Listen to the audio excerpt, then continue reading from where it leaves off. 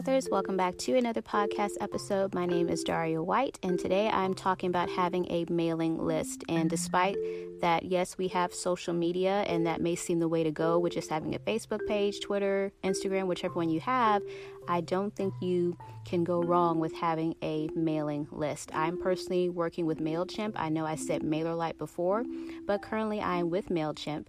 Yes, they do have a limit in their free account with 2,000 subscribers before you have to start paying on a monthly basis, but currently I'm still in the beginning stages, so that's not an issue for me currently.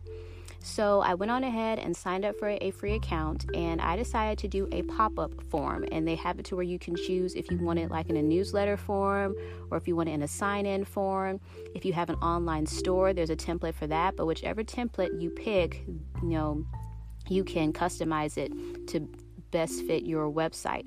So I chose a pop-up form when it comes to getting, readers or fellow authors, if you're subscribing that way, to my mailing list. And I just go ahead and request your first name, last name, and your email address.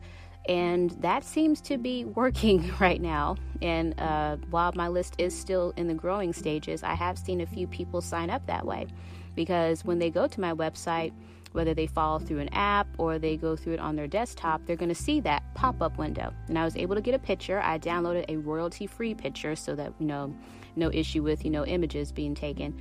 So I got a royalty-free image from Pexels.com, PEXELS.com, where they have royalty-free images there. And I just attached it to the window. There is a way for you to go into the site on MailChimp and just customize your pop-up form. I was able to do that. So now every time someone goes to my website, they're going to see that pop-up form. Sign up for my mailing list. Sign up for my mailing list. It'll only show up once, but people will see it as soon as they go to that homepage. I also went ahead and did a welcome email. So once they sign up, within 24 hours, I'll have a welcome email for them to see. And I just say, hey, thank you so much for signing up for my mailing list. And I tell a little bit about me and how I got started, how I really didn't want to write and I didn't like reading. So I share a little bit about me in that first couple of paragraphs there. And then I'll say, I'll never spam you. The most you'll get from me is probably something once a month. And then 2, I let them know that, hey, you get first dibs on things. So if I'm doing a cover reveal or if I'm doing an excerpt on a chapter, if I'm, announcing something, they'll get to hear it first before I announce it publicly on my Twitter page, Instagram, or any other social media platform there. So I let them know that they are my inner circle and I'm considering them my fan base and that they'll get to see stuff before everyone else will. So that's a good thing to have because it makes them feel special and they feel like, wow, like we really feel like a part of Daria's family in a sense. And I know I don't know them personally and they don't know me personally. Some of them, I think maybe one that I do know, but at the same time, they still feel like they're included in something. So having that mailing list for your fan base can work in your favor. Some people call it their street team. Some people call it their VIP list. But however and whatever name you choose, it makes them feel special as if they're included, in the writing process. You can say, hey guys, I'm working out, a few storylines here. I have a couple stories in mind. Let me know your vote, respond if you like, the storyline for this, or do you think I should go another route here? Like you can include them if you want to. You can include them in the writing process. I have seen a fellow author do that where she'll include their thoughts or she'll take, a poll and, they'll vote on something. And she's like, guys, thank you so much for your input. I'll let you know if I use that or not. And you may or may not use it, but it makes them, feel like, wow, like we're involved in the writing process. This is so exciting. Like, oh yes, that's my idea in chapter 6. So whatever you choose to do is completely up to you. I will do a separate episode when it comes to having a newsletter. I'm still working on that, but you can do that through MailChimp. I did see that there's a template for a newsletter. So though I may not, have it quite, designed, like a fancy newsletter, it will be something that I would, send out at least once a month to readers, maybe the second Tuesday of every month, or maybe the first Tuesday of every month, however I choose, but just keeping them involved.